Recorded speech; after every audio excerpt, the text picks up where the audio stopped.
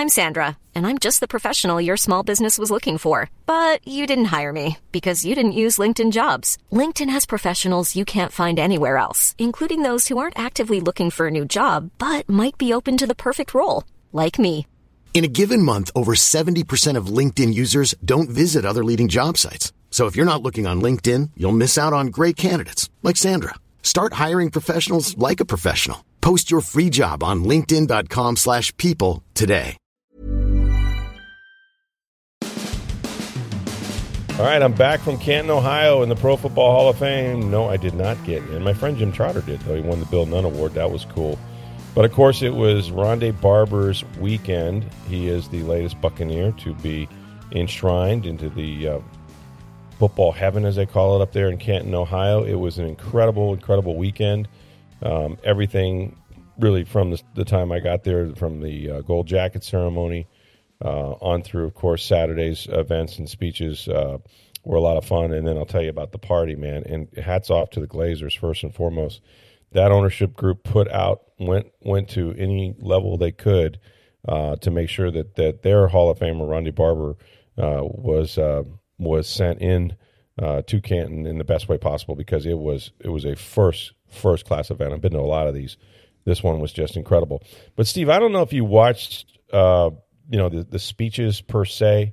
I'll go back let's go back a night before that for the gold jacket ceremony. So it was interesting, always before the player going into the Pro Football Hall of Fame could choose sort of who they wanted to put the jacket on. And some people choose their presenter, which in this case would have been Tiki, his twin brother. And some people choose somebody different, to try to spread the wealth a little bit. Well, they came up with a rule about 2 weeks ago, or a request, I guess, and that was they wanted another gold jacket member, a current Hall of Famer, to put the jacket on the new incoming player. And so that kind of messed up Ronde Barber's plans, because he had been vacationing with Mike Tomlin and decided that, I want Mike T to be the guy that puts the jacket on me. But if he needed a gold jacket guy, it was an easy choice. John Lynch was his dude. And so he figured, I'll just kind of bend the rules a little bit here, and I'll have John up there, but Mike's going to put it on me. But what was interesting about Mike T, and if you know anything about Mike, like, he is, first of all, the dude's going to have one on himself one day, whenever he decides to quit. And not so much because he won one Super Bowl ring, although so did Bill Cowher, I guess, won a couple, and he got it. But more importantly, is just the man's never had a losing season. Think about that. I mean, never had a losing season in Pittsburgh. We know they've had, two other coaches in the last 50 years with that organization. And so, but Iron Mike, like, he's I know they call Iron Mike Dick. Mike T is a badass. Like, he just kind of is. He's a lot of fun, and you see him up there on the podium, and he's got all these sayings and stuff. But to have him come, so the Steelers, and I went and I found him on table 118 in this giant hall that they had there, and the Steelers had a night practice, on Friday night. Like, that's a big deal up there in Latrobe. They're at this university, St. Vincent, I think it is, if I'm not mistaken. And his team, at the time that this sort of banquet was going on, was actually hitting the field in Pittsburgh. And he goes, "Isn't this great? Rick, isn't this great? I haven't missed a practice in 17 years. But for this dude, are you kidding me, man? I don't even feel bad about it. I'm to be honest with you. I don't feel bad. I haven't missed a practice in 17 years. I don't feel bad about it." And he was so fired up for Ronde, And, of course, you forget, or at least I did, that there's only about 2.5 years difference in age there. When Mike Tomlin came to the Bucs, it was, after Herm Edwards went to the Jets in like 2001, Ronde had been playing for a little bit, and yet still wasn't the total package that he became. And Mike T shows up, and John Lynch is older than Mike, and Ronde Barber and him are about the same age, about 2 or 3 years difference. And, of course, he later played for Raheem Morris, who he's older than. So, but Ronde, as people probably heard in our interview that we posted a couple days there last week, really credits Mike for sort of taking him to another level, and Monty for sort of figuring out all the different ways they could use him. And as Ronde said in his speech, that, there's 20, I think you said 23 cornerbacks in the Pro Football Hall of Fame now, but there's only one of him, and that is he couldn't do it like Deion Sanders or Darrelle Revis and those kinds of guys, but he did something they either couldn't or weren't willing to do, and that is go down inside, around those 300-pounders, mix it up as a guy that would blitz the quarterback. He had 25 sacks, more than 45 interceptions, all those things that he carved out that are singularly his in the NFL. And so, all of it 5 foot listed, 5 foot, 10, which he may not even be, and then, about 200 pounds. So it was it was a neat event on Friday, and it was neat that Tomlin was there. And then when we got to Saturday, what'd you think about the speech? I mean, it was quintessential Ronde Barber, right? That's who he is, man. Was there anyone he didn't hold a grudge against? Well, it wasn't quite as bad. I mean, when I was thinking, like, while it was going on, and look, this is really who he is. Like, the great thing is, like, and we talked about the speech, and if you listen to the interview, at one point he goes, "Did you read my speech?" And I hadn't, but you know what? I didn't need to, because I know who he is. And I guess the great thing, first of all, it was well organized, supremely written and delivered. I mean, this guy is a broadcaster, not for nothing. He's very comfortable in front of a microphone. And I thought, he did an incredible job. But like Michael Jordan, he was kind of a sore winner. I mean, like, I had one Hall of Famer told me, he says, wow, like, the whole time I'm watching this speech, I'm like, Ronde, you're actually in the Hall of Fame now? You can let this go? But it was just sort of a Festivus type, one more shot at all those who doubted me type of thing. But that's what made him great. And he said, he had to be uncommon, which is the title of Tony Dungy's book. But he said, I had to do something different, and ordinary was never going to be great enough for me. It had to be extraordinary. And he was. And his speech was. But, he kind of went through the history of it, and he, how he thought he might be cut after his first and then second year. But eventually he just, like, failure was never an option. And it wasn't an option for Tiki. And as we wrote in the Tampa Bay Times and talked about during the interview, is how, even though Ronde was born first, it seemed like Tiki always went first.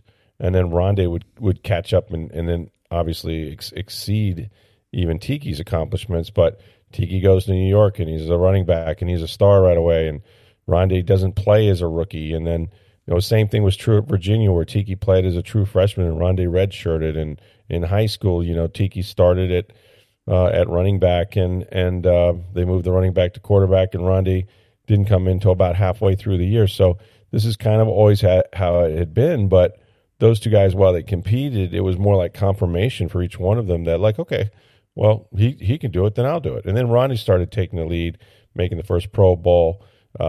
Tiki went to a Super Bowl. Tiki didn't win it. Ronde did. So there was just kind of this back and forth. But he said, if you understand anything, understand this. Anything I say today, I'm not here without my brother. Like that. It's a twin thing. It's hard to explain. But he really did sort of push him to that highest level. But I'll tell you, it was interesting, because that is the essence of Ronde Barber. Like, he was defiant, and the one thing he said, they used to call him he called himself the angry worker, and guys had other names for him that weren't as nice. But he said, finally, after all of this is done, and I'm in the Hall of Fame, I don't have to be angry anymore from this point forward. So good for him. And then it was on to the party, and I'm here to tell you, the venue makes such a big difference, and they found a great one, and it's a fairly more recent one. Canton, Ohio isn't full of convention halls, if you will, but there were about 2 or 3 parties at a vineyard, kind of that was out there, not far from the city, and they had a beautiful kind of home area, if you will, and then kind of the greeting area, and then they had. Another thing was like a bourbon tasting area, and then you go outside, and there was a sort of an indoor tent kind of erected where they had dinner served and all of that. And then outside is where they had their entertainment with CeeLo Green was the guest entertainer, who was very good. So it was just so well done. And the biggest thing is you can move around. Like a lot of times in those things, you get very small. You'll get a tent. You'll get something very small venue with a lot of people, and it get very hot and uncomfortable. And it's just, but this was so well done. First class all the way. First class food and entertainment and of course, all the open bar and all that stuff. And I was so impressed. I mean, you have, unlike some of these other ones I've been to, like John Lynch was the one before, which was tremendous. I mean, his was great. But John, played 4 Pro Bowl seasons for the Denver Broncos. And so you had the Bucs people, you had the Broncos people, and then you had his San Francisco 49ers folks who were supporting him because he's the general manager there. So, when you had Lionel Richie was his entertainment, which was ridiculously good. But it wasn't all Buccaneer. This one, everybody I saw I knew, right? Like, and they all came. And the one thing that's neat about, they tell you this, and it's true. Like the guys that win a Super Bowl, they're brothers forever. They walk together into history. They can never take that away from them. But whether it's, Dwight Smith or even guys like John Howell, who I'd forgotten about for a while, Barrett Ruud, right? Like, and we know about the Brad Johnsons and the Mike Allstotts and the Lynches and the Brookses, and those guys are going to be there. But to see Brian Kelly and some of the guys that don't get to see, Dwight Smith regularly, it's just really cool. It was and then people from the organization, PR people that I haven't seen in a while, Zach Bono and Jeff Camus, of course, came and brought his girlfriend. It was really cool. It was a tremendous turnout. All the executives, Tim Ruskell and John Idzik and Rich McKay came through there, and just so many more, as well as the entire front office of the Buccaneers now, with Jason Light and John Spytek and Mike Greenberg and all those guys and their wives. So, I can't tell you how upbeat it was. I can't tell you how close those guys are with Juravicious and all of them that were there. But it was befitting of who the guy was, which was, tough as hell, played the most games in Buccaneer history, started at 214 straight once he got in there, and that was regular season, or 220-something if you include playoffs and Super Bowl. Just a really cool weekend, man. I got to thinking about this, like, this is it, right? This is 4 players off that one Super Bowl team, that defense, and the head coach, Tony Dungy, that are now in the Pro Football Hall of Fame, and they won 1 Super Bowl. They were great for a long time, but they won 1 Super Bowl, okay? I think Simeon Rice has every number that's required to get into the Pro Football Hall of Fame. Mm-hmm. I don't think he'll get there because I think if they got 5, that's as many as the Pittsburgh Steelers defense. Mm-hmm. And I don't think voters are going to go there. I agree with you. But what about also adding to the hall? What about JG? All right. Let's get into this because that one I haven't asked Ronde about, but I probably should because some of his teammates came up to me and mentioned it. They're like, wait a minute. He mentioned John Gruden is like, yeah, ever so briefly, he called him JG. First of all, no one's calls John Gruden JG. Maybe it's a thing between those two, like, hey, RB, hey, JG. I don't know. Mm-hmm. I really don't know that. But all I could think of is somewhere Gruden's like, I'll tell you what, man, I like that nickname JG. You know what I mean? I'm the OG of JGs. I'll tell you what, that's nice. But it was so fast that I was like, wait a minute, did he mention Gruden? And so he goes, yeah, he said JG came, and then it's like, oh, JG, okay. So I don't know. It's a good question for Ronde when I see him again. It's like, did you mean to say, like, this is John Gruden, right? Like, is there a reason why you didn't just call him John Gruden?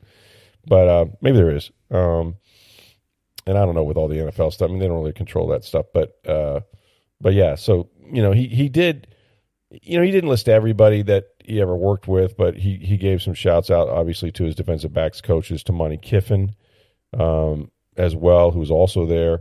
And, and the guys, a lot of the players, of course, I think he mentioned a good number of them. He managed to get it all. I mean, it's hard you don't have that much time. They want you to keep it to 8 minutes or so. And everybody went over this year. But I thought his was really well written and organized. But it was quintessential Ronde Barber. I mean, it's just that guy. He was the angry worker. He was always ticked off. That was his edge. He carried that chip on his shoulder all the way to Canton and then some, and kept it on until the speech was over. So it was kind of funny, but enjoyed being there. It's always humbling to be there in the presence of all those players, and I think there was over 100 of them that came back. Of course, all the Bucks Hall of Famers, and got to spend some time with Coach Dungy and different things. But just a great party. Now, who's the next Buccaneer Hall of Fame? Like, how long before there will be another celebration in Canton for Tampa Bay? Tom Brady. All right, you're right, and that'll be 5 years. Or well, 5, 6, 7, depending on what he does this year. And he's as much a Buccaneer as Peyton Manning was a Bronco, right? And he's going to go into the Ring of Honor. That's going to happen. Yeah. But Tom Brady's a Patriot, and so there are guys. Junior Seau will probably go to the Hall of Fame, right? Like, there's guys that are going to go that played here and may have won a Super Bowl here, but they're not necessarily. JPP, I don't think is going to make it, but they're not necessarily Buccaneers. But yes, absolutely, you're right. Tom Brady will be the next. But homegrown, as far as guys they drafted and developed, I think we're looking at Mike Evans next. Mm-hmm. I think he's. You can't say Levante David, even though he certainly is going to have incredible numbers that would rival sort of a lot of the things Derek Brooks did. But when you start talking about having to hit markers, and Mike doesn't have all of them, by the way. Ronde was an all-decade player. Mike has not been. But I know this. That Mike's problem is like John Lynch, though. He started like in 15. Yes. Or 14. Correct. He didn't play a full decade. Of the decade. Yeah, he hasn't played a full decade. John Lynch had that issue. Yes, he did, and that's exactly. He was great for 10 years, but those 10 years were half the decade in 90s and half in 2000 to 2010. So, and it's the same is true with Mike Evans. Now, Mike's going to have plenty of Pro Bowls. He'll have enough of those, and the biggest thing will be that he will set a record that you don't think will be broke for a while, and that is starting your career with what is now 9 straight 1,000-yard seasons, could be 10 straight, the most ever.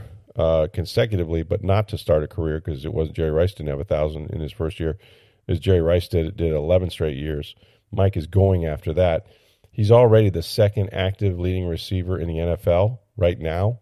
Only one player has more yards, and that's DeAndre Hopkins, who's a few years older than Mike. And so I think the next one, if I was just going to, and there'll have to be an argument made, but I would think it's going to be Mike Evans. I think that's the guy. And then you're talking about, like, he's probably going to play 2 or 3 more years if he doesn't get injured. And then you got to wait 5 years. So it could be 8 years, and then maybe he's not a first ballot, maybe 10, maybe 12. It could be a long time before we see another Buccaneer player in the Hall of Fame. Hey, we'll talk about those red-hot Rays having a good road trip. You already know it's hurricane season in Florida, but there's some time to keep the power on without breaking the bank. That's getting solar battery backup power from May Electric Solar. With solar battery backup power, there is no fuel cost, no loud generator noise, no annual maintenance costs. Plus, May Electric Solar offers a 15-year warranty.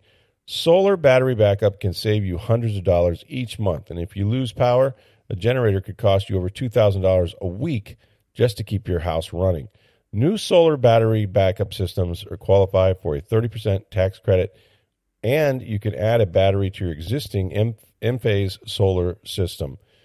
Trust the pros in solar. To learn more about May Electric Solar Battery Backup or to get started, call 727-819-2862, or you can visit mayelectricsolar.com. All right, so I go away, and another pitcher's injured for the Tampa Bay Rays? Is this how this goes? Another one. We got a couple. I mean... You're right. You got Shane McClanahan, who's flew to L.A. on Sunday, for more opinions, with forearm tightness. Never good. Sounds like he's going to get several second opinions. That's because you know what that means? Is the first opinion is not the one they wanted to hear. I would agree with that assessment. And if it is what we all fear, Tommy John surgery, that means he's out till 2025. Yeah, not going to pitch at all next year. Right. Missed the rest of the season. And then Tyler Glasnow scratched from his start Sunday for back tightness. Now, they're hopeful he'll be able to start Wednesday or Thursday this week. Mm-hmm. But who knows what that becomes? You never know. And just as they're starting to play well, I mean, They went 6-3 on a road trip and won 3 straight series. No, it's been impressive. Yeah, it's the first time since 2019 they've done a win 3 series on the same road trip. After an historically horrible July. Yes. But yeah, they're playing well. But now, just think about where they started with the starting staff this year, right? And we don't know what's going to happen with Glass. The only thing I know about Glass now is, and I think you've said this too before, is like the guy's never started more than 14 games in any season. So who knows if he can make it to the finish line. But when you look at where this rotation was supposed to be and where it is now, my goodness. And the strength of this ball club is still pitching, although, it looks like the bats have woken up and maybe a trip to Detroit will help you do that. But it is mind-blowing that they have lost virtually their entire rotation, from where they began. Mm-hmm. And yet they still find guys like Erasmo Ramirez, who's now pitched 3 games and has been great. They're just, added Cole Sulcer back. Yeah. They brought Jalen Beeks back up. Yeah. I mean, they just seem to – it really is – find a way. It really is amazing. They seem to find a way with arms in this organization. They do. They'll find, Jake Diekman's been great this year. Mm-hmm. DFA'd by the White Sox. I mean, they seem to find these guys year in and year out and somehow make it work. If the bats can get toasty for the postseason, that's the whole key. You still like their shot, their chances. Now, you really like McClanahan to be there. And so we'll find out this week what his status is, but it's although they did so well on this road trip 6-3, but they lost ground. Yeah, because the Orioles are not stopping. Yeah, the Orioles are red hot right now. Mm-hmm. So they're 3 games behind the Orioles at this point. Right. Now they're 4 games up on the Astros for the top wild card, which means if the playoffs started today, they would host the Astros in the wild card. Yeah, but still 2 out of 3 and, all that. Yep. Which, that's what happened a year ago. They didn't host them, but, they could not swing the bats and lost pretty quickly. Savali, hopefully, will help them. I every reason to think he would, but, how many, the trade deadline's over, and so you have what you have right now, kind of. And Savali was okay on Saturday. Mm-hmm. I know Kevin Cash talked about, he did great things and this and the other. It was the shortest outing of the year. Yeah. It was just okay. We'll, obviously let one start in. Yeah, one start in. You don't make judgments or whatever. It right. was cool to see Curtis Meade get called up. Yeah, that was a neat story. Yeah, and his family had to travel 26 hours to see Game 2 for him. This from first Australia, start, man. yeah, from Australia. Jesus. So only the 30-something player from Australia to play the big leagues. That's pretty cool. His whole family, his girlfriend, and their family, everybody flew up for it. So it was really cool to see that. Got a hit in his first at bat, joins that club. They were in the line at Customs in LAX when the alert came through that he got the hit. They got in time for Saturday morning. They got in at 6 a.m. Saturday morning, and then for the day game Saturday. But he got his first hit. They didn't even know he was in, and they got the alert. He got his hit. They were screaming in the Customs office. So that's a cool story. Mark Tompkin wrote that in the Tampa Bay Times. Mm-hmm. And you can read it on TampaBay.com. There are some places you can't get there in a day. You just, and that's one of them. Hell, I try to get back. I don't know what it is. It's just my luck, really. There's nothing anybody can do. But the last couple times I've flown, I've had ground stops, and one was mechanical, and this one was in Atlanta for weather. And it's just kind of like, at least I was only looking at an hour flight once we did take off. But there's nothing, to me, the only thing, if I'm going to be delayed, I'd rather be in the terminal than on the plane. Does that make sense? Absolutely. Because there's nothing worse than sitting and they turn the engines off because they don't want to burn fuel. And so now you're kind of like have this recirculated generator air, which is not as cold or as good as when they're flying. It just, I don't know. We sat there for an hour and watched this thunderstorm roll over the airfield there. Summer in Georgia, who knew, right? It rains all the time. But it just, more and more, I've run into these situations where I'm stuck on the plane and having to, it was 2 hours on my way back In Honolulu, we had like an indicator, like brake indicator light or something come on. It was just a faulty light, but obviously brakes are important, so they had to check that out. But that was 2 hours on the ground before a 10-hour flight. So it's like, geez. So if I go anywhere under 2 hours, I'm happy. Just get me moving.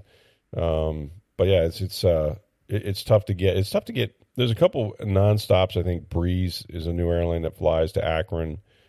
Generally, you got to go through Cleveland, which very often means it's not a nonstop because there's not a lot of those from Tampa to Cleveland. And no, I think the only nonstop I've seen Tampa to Cleveland is Frontier. It's Frontier. You're correct. Very good, sir. And for me, I've not had great experiences with some of those airlines. I won't fly them because I have to be someplace, and if you get a cancellation, and there were some people up in Cleveland that got stuck. If there's some kind of mechanical or some cancellation for some reason, they don't have the inventory to just get another jet to you there or have a list of other flights that are going out that day.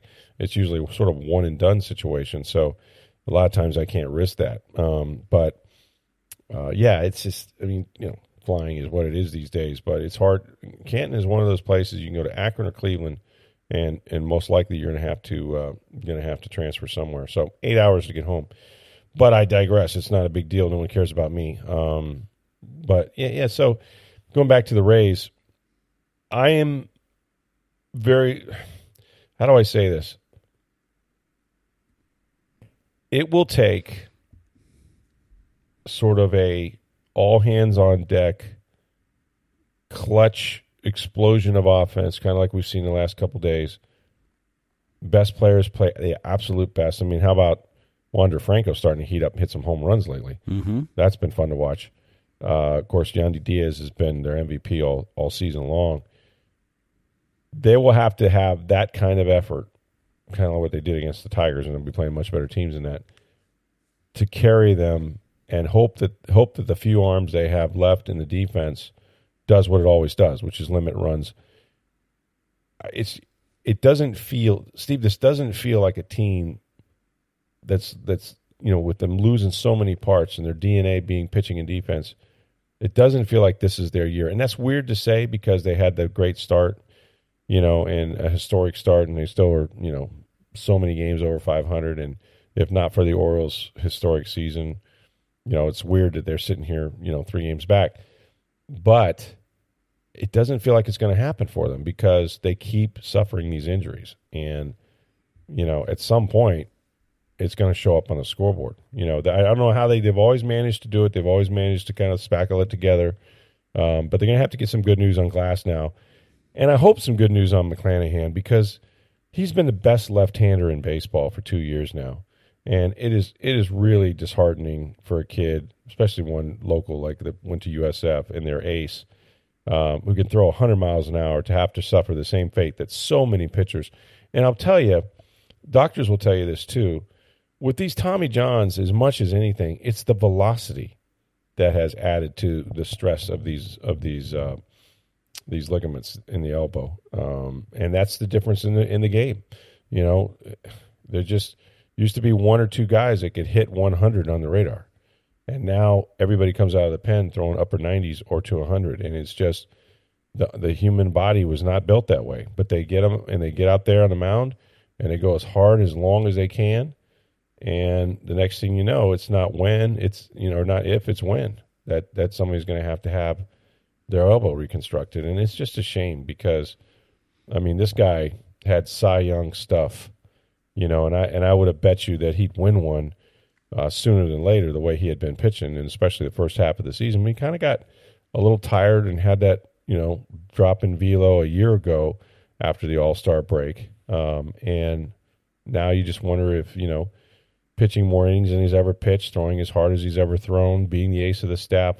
The pitch clock is something I think we're going to talk about in baseball, and whether that increased sort of the stress on those arms. It's possible that might have a cumulative negative effect. We don't know, but it is something that they're dealing with. And boy, you just hope that it isn't a Tommy John situation for him. Ready to pop the question? The jewelers at BlueNile.com have got sparkle down to a science with beautiful lab-grown diamonds worthy of your most brilliant moments. Their lab-grown diamonds are independently graded and guaranteed identical to natural diamonds, and they're ready to ship to your door. Go to BlueNile.com and use promo code LISTEN to get $50 off your purchase of $500 or more. That's code LISTEN at BlueNile.com for $50 off. BlueNile.com, code LISTEN. So something else happened. I didn't get a chance to watch, Steve, and I have kind of paid attention. I watched the first game against Vietnam that they won and didn't play particularly well. But the U.S. women's soccer team is out of the World Cup, and this is breaking news. This is big news in the world of soccer because they were the number one team in the world for years and years and defending champs and all of that. Here's what I noticed. They didn't score. They went to some overtime shootouts, never a good recipe for success, and people are complaining about milliliters and things like this. But listen, and again, I'll profess to everybody, I know nothing about really soccer the way you do or others that watch it more often than I do. But I did notice that the U.S. women's team kept some of these legacy players around, you know, the Megan Rapinos and these guys that are in there well into their 30s, did not play a ton of minutes, all of them, some more than others, clearly. But I'm just wondering if the makeup of that team wasn't maybe the best that they could have done, and that they tried to get some mileage out of some recognizable names for whatever reason, and it didn't work out for them. I don't know. Well, I'm sure that those are the questions the coaching staff, and quite frankly, there's questions about the coaching staff. I mean, it's a new coaching staff since the last World Cup. Mm-hmm. They are kind of going through a transition. Yep. And after the game, and I don't know how many people watched it since it was at 5 a.m. Eastern on Sunday. Wow. Julie Ertz, wife of Zach Ertz, NFL another tight end, veteran, announced her retirement from international soccer. Megan Rapinoe is going to retire at the end of this season.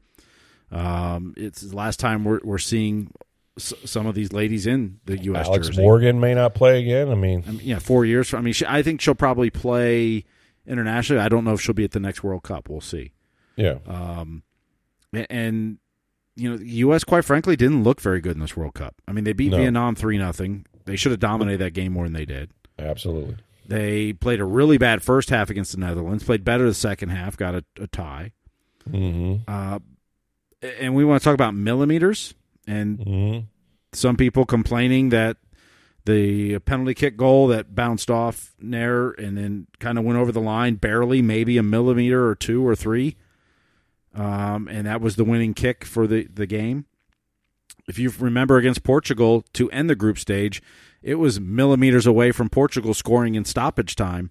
Right. It went off the post and didn't go in. It bounced back out.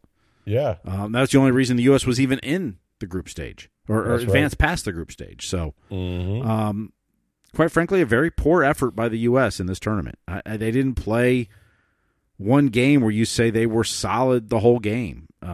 They played probably better than Sweden in this game, and I'll admit I didn't see it all, but still couldn't score. And this is the earliest a U.S. team has ever been out of a world tournament, ever, not just a World Cup, ever. Oh wow! The U.S. has dominated soccer. Granted, the rest of the world's getting better too. I mean, that's part of this. Well, sure they are. The rest of the world is catching up to the U.S., and now it's, can these young players progress and grow and become the next, generations that we remember, with Rapinoe and Abby Wambach and Alex Morgan and Ertz and all the players we know over the years, Foudy and, you go through the whole list. But can these young players step up and become that for this team? We'll see.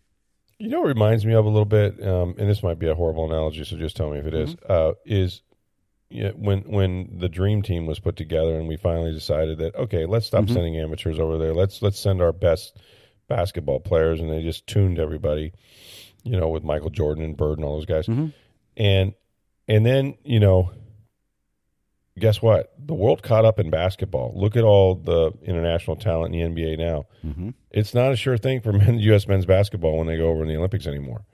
And it won't be because they made everybody better, And I think that's what's happening in women's soccer is that the U.S. has been sort of like the standard bearer now for so many years, and that it got a lot of women around the world interested in playing World Cup soccer and playing, in these tournaments, and they're better. And the competition, you got to raise your game a little higher. I mean, I don't know, but I think they've been so good for the sport that they're kind of feeling the effects of their own success right now globally. Well, there's a lot of U.S. citizens on other teams as well. There's a lot of dual citizenships and things like that where, absolutely, you're seeing that. And this has been a transition kind of for women's soccer. That core group for that won the last 2 World Cups is, many have moved on. Some were, Rapinoe and a few are still there. So they're transitioning. And now it's, can these young players, Rodman and Smith and all these ladies, can they step up and become that next generation for U.S. soccer? I mean, they've got the talent to.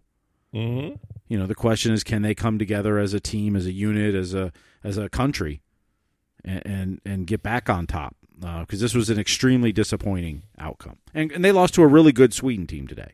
Yeah, and if they had done their job, to your point, you were talking about this earlier, they probably shouldn't have had to play Sweden today. Or if you would have beat Portugal, most likely you would have been atop the division or the top of the standings, and you wouldn't have played Sweden in this round. You'd have played the second-place team from a different group instead of a first-place team from a group. So. Right. Yeah, it's too bad. It didn't work out, and I am not going to make a political statement, but let me just say this about all that's going on with that, because there's a lot of chatter right now because people love to seize on any kind of failure or whatever and say that's why or this is why. This was decided on the field, folks. It's sport, okay?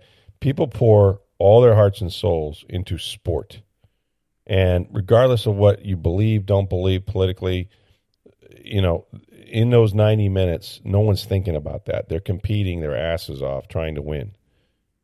So what you have is just a bunch of opportunists trying to say, well, this is why or that's why. Sport is sport, right?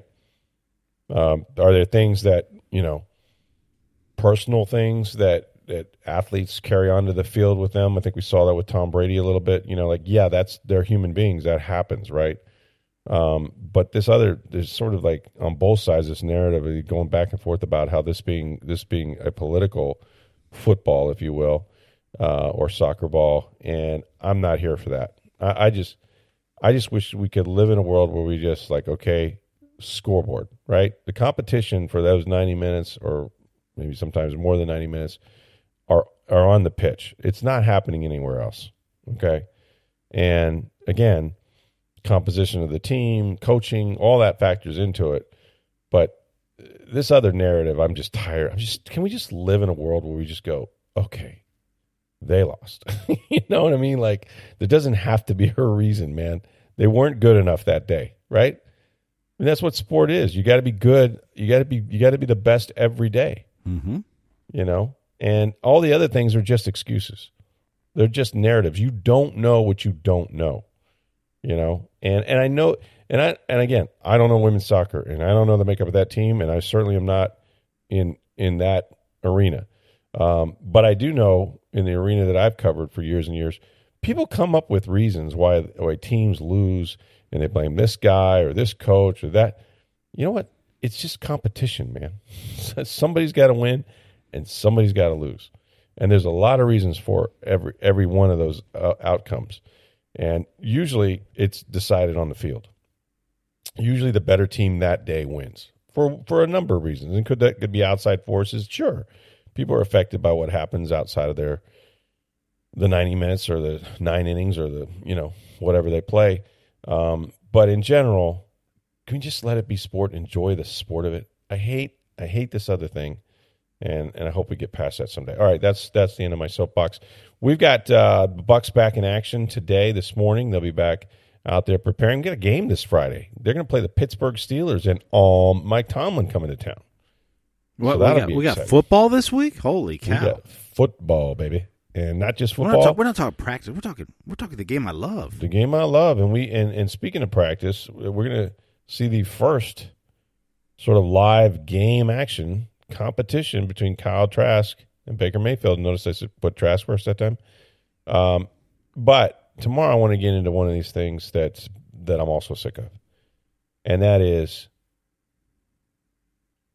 practice interceptions. Again, I know it's practice, man. I know it's important. I know. But what are we talking about, man? We talking about the game. I'm going to tell you why it does and doesn't matter, and mostly why it doesn't matter. Because I think people are getting way too over their skis with this. I could be wrong, because I've been wrong, but not on mailbag questions ever. But I'm going to ask my own mailbag question. Like, does it matter? And how much does it matter? And what should we really think of the sort of, scoreboard watching of practice interceptions, Mayfield versus Trask? So we'll get into that tomorrow.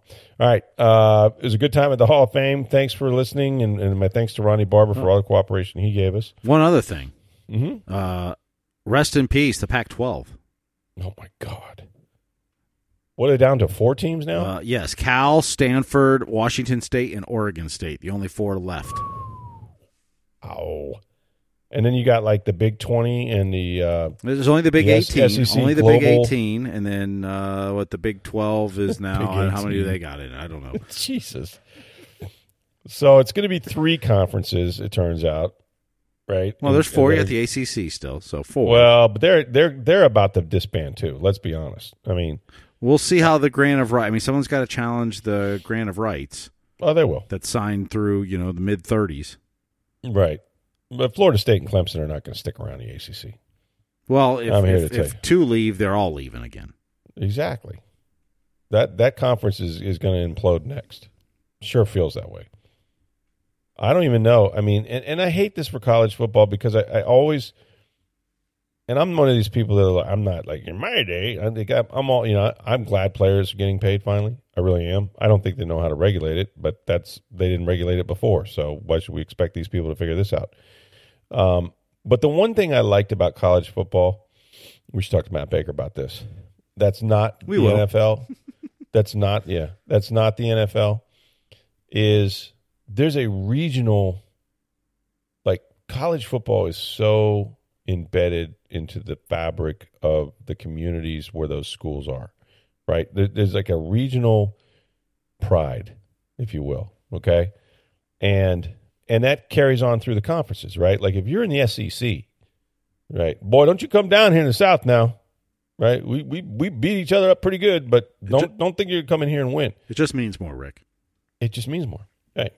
But no, I like my Big Ten teams. I like Ohio State, Michigan, Wisconsin.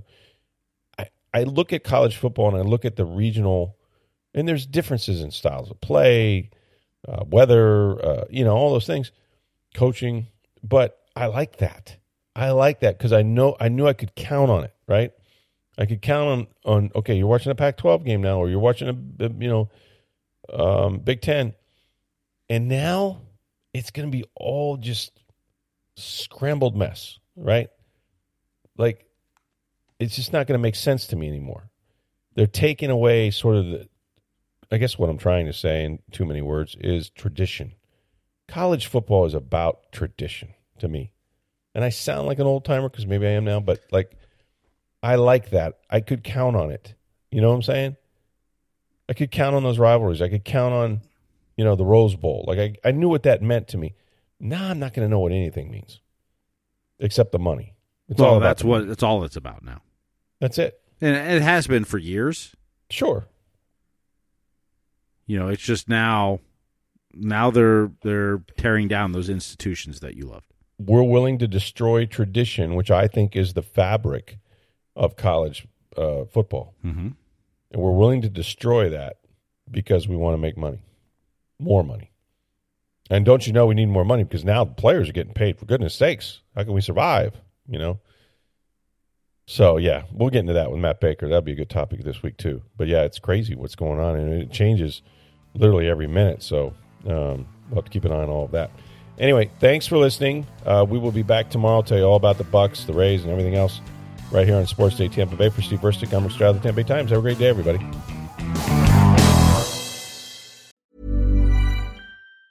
Even on a budget, quality is non-negotiable. That's why Quince is the place to score high-end essentials at 50 to 80% less than similar brands. Get your hands on buttery soft cashmere sweaters from just $60, Italian leather jackets, and so much more. And the best part about Quince, they exclusively partner with factories committed to safe, ethical, and responsible manufacturing. Elevate your style without the elevated price tag with Quince. Go to quince.com/upgrade for free shipping and 365-day returns.